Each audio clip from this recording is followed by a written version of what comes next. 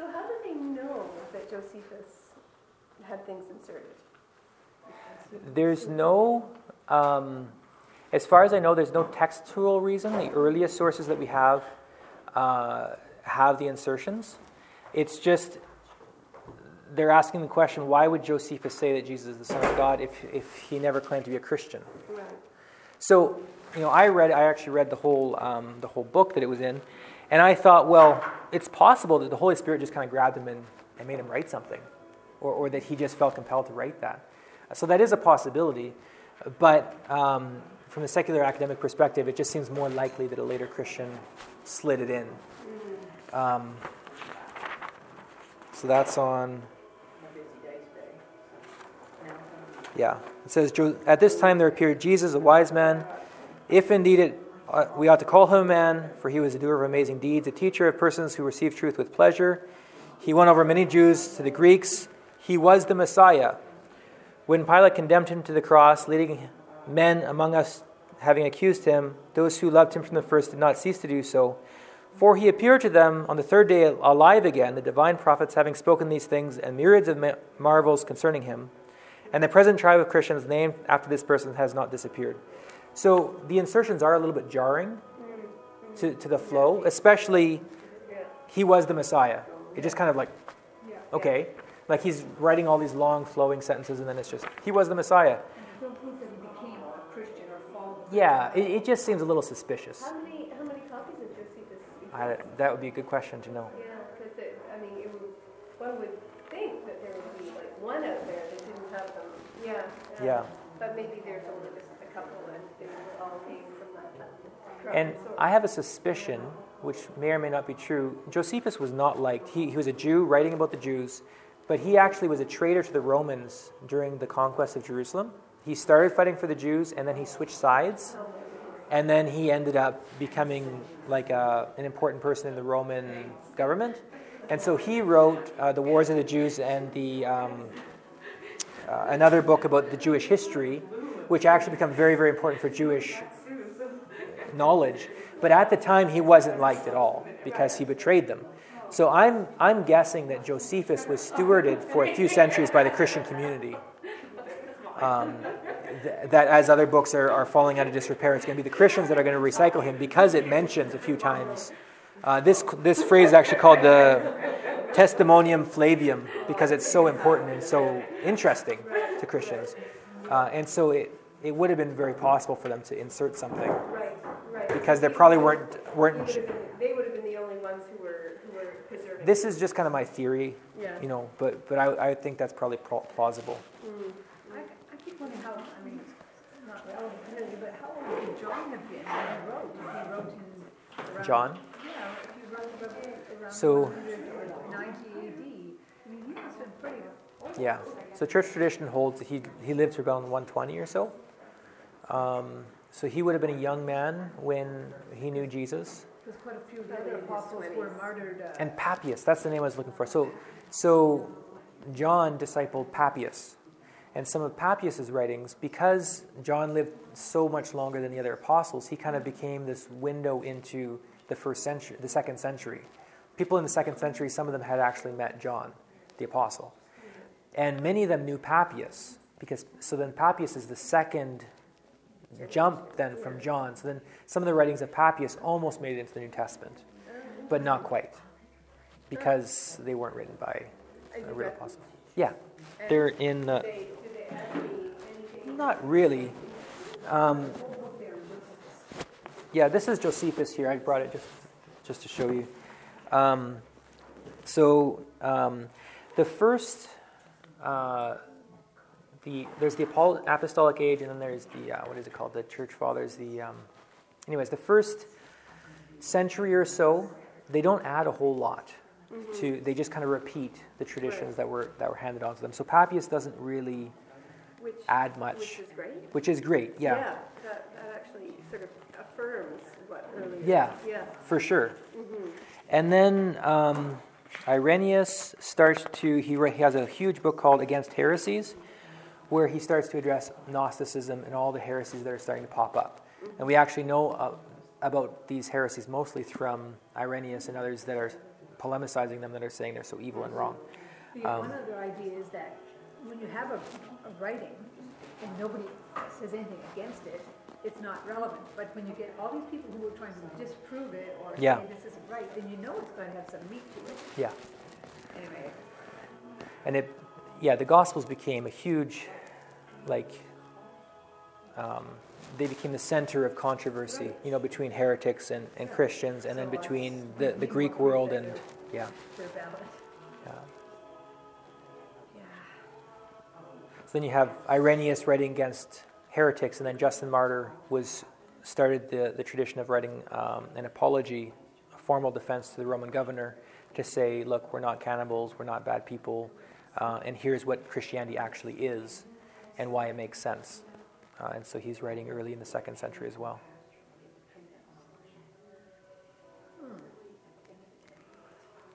Another guy that's interesting to read is Ignatius. I'm not sure who he is. He was just a really early Christian that was being sent to Rome to be eaten by lions. And along the way, he wrote a few letters to various churches. And again, it's really great stuff. Wow. And then he got eaten by lions. Presumably. Oh, he'd be cool, doesn't he? So that could be a very accurate and good piece of literature for the church. It's just that because he wasn't a apostle or... And Hebrews was put in just because it was so awesome? It's a good question. It took a few centuries. I think it was put in because people figured that Paul probably wrote it. Okay. Because it kind of has Pauline kind of a feel to it. Does it? Yeah, when I read it, I sort of think, this doesn't feel like Paul. You read through the others long enough, and then you hit Hebrews, and there's sort of a... Yeah, I think he's very wordy, and Paul is very concise. But, so contemporary scholars wouldn't say that Paul wrote it, but I think that was part of what helped it get in. I see. But also the fact that it was universally used and that it agreed with established doctrines. Yeah. Those were kind of the main things that helped things get in. So funny because people always have the author of Hebrews. That's what they have to say. It's sort of like the artist formerly known as Prince. You have to sort of describe the person rather than name the person. But he does conclude the book of Hebrews with grace and peace be with you. Mm-hmm. And at the end of 1 Thessalonians, he said, this is how I sign all my letters. Oh, yes, that's right. And then there's the possibility that when he wrote to Hebrews, he switched his style to something that would be more amenable to... And maybe he didn't sign his letter because he was so hated by the Hebrews that maybe... He felt it would be received better. Yeah, I mean, there's all these theories. You don't really know, but... I guess we'll get to find out. Yeah. I've always sort of put the Apocrypha off to one side because I know how my brain works. I mean, even were I to read Dan Brown, anytime somebody presents a convincing argument, I tend to go, oh, yeah, that makes sense. So I just feel like the Apocrypha are not yet safe for me, just in terms of how do I weed this out. But it's interesting to know that there's a group that are in fact Gnostic, and that those ones you can feel confident and safe. And so there are a whole bunch of them rolled up in a jar somewhere in Nag Hammadi.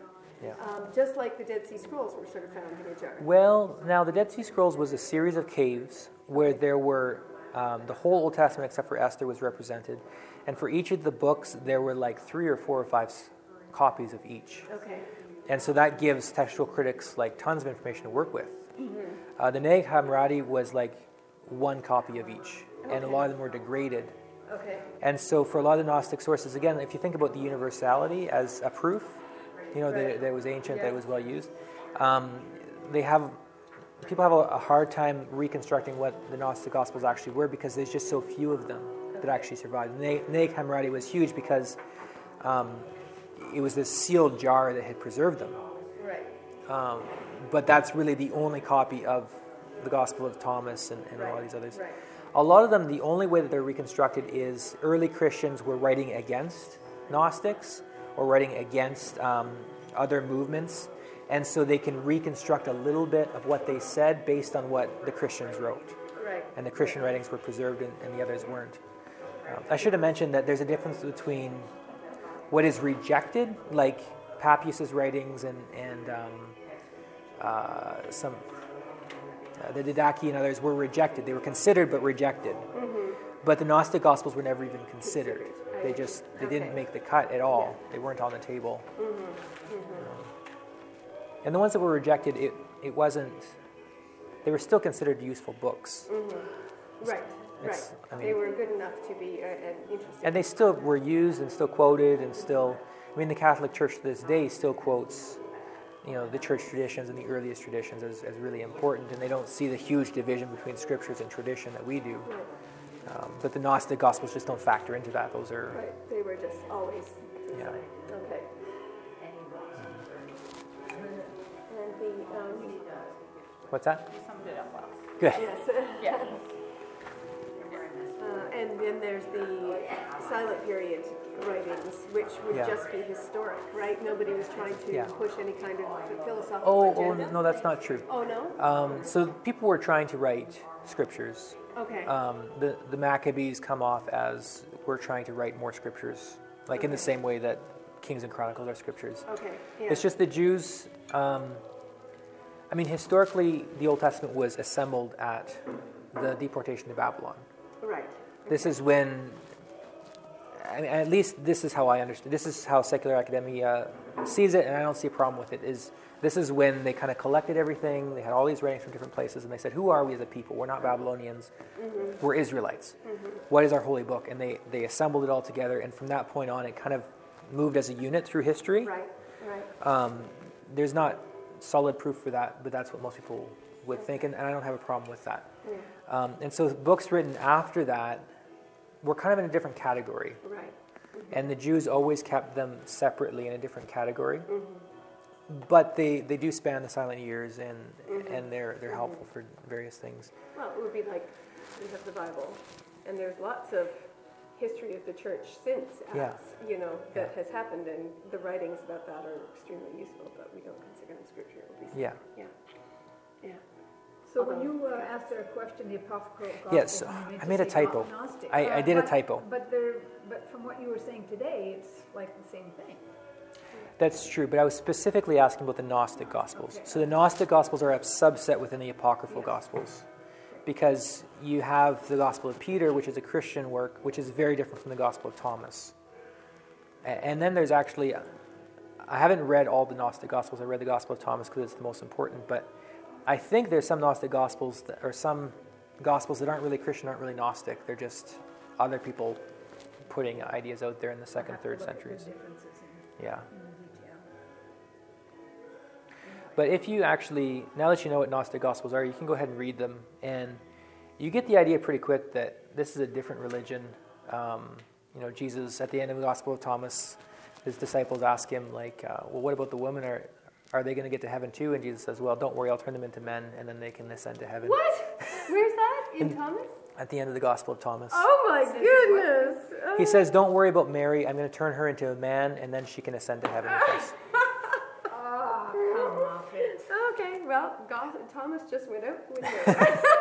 It's really funny that Dan Brown says, well, this is, the great feminist, rediscovery of pagan religion, and then he uses the Gospel of Thomas. It's like, have you read the Gospel of Thomas? This is not really what you're looking for here. He was a doubter.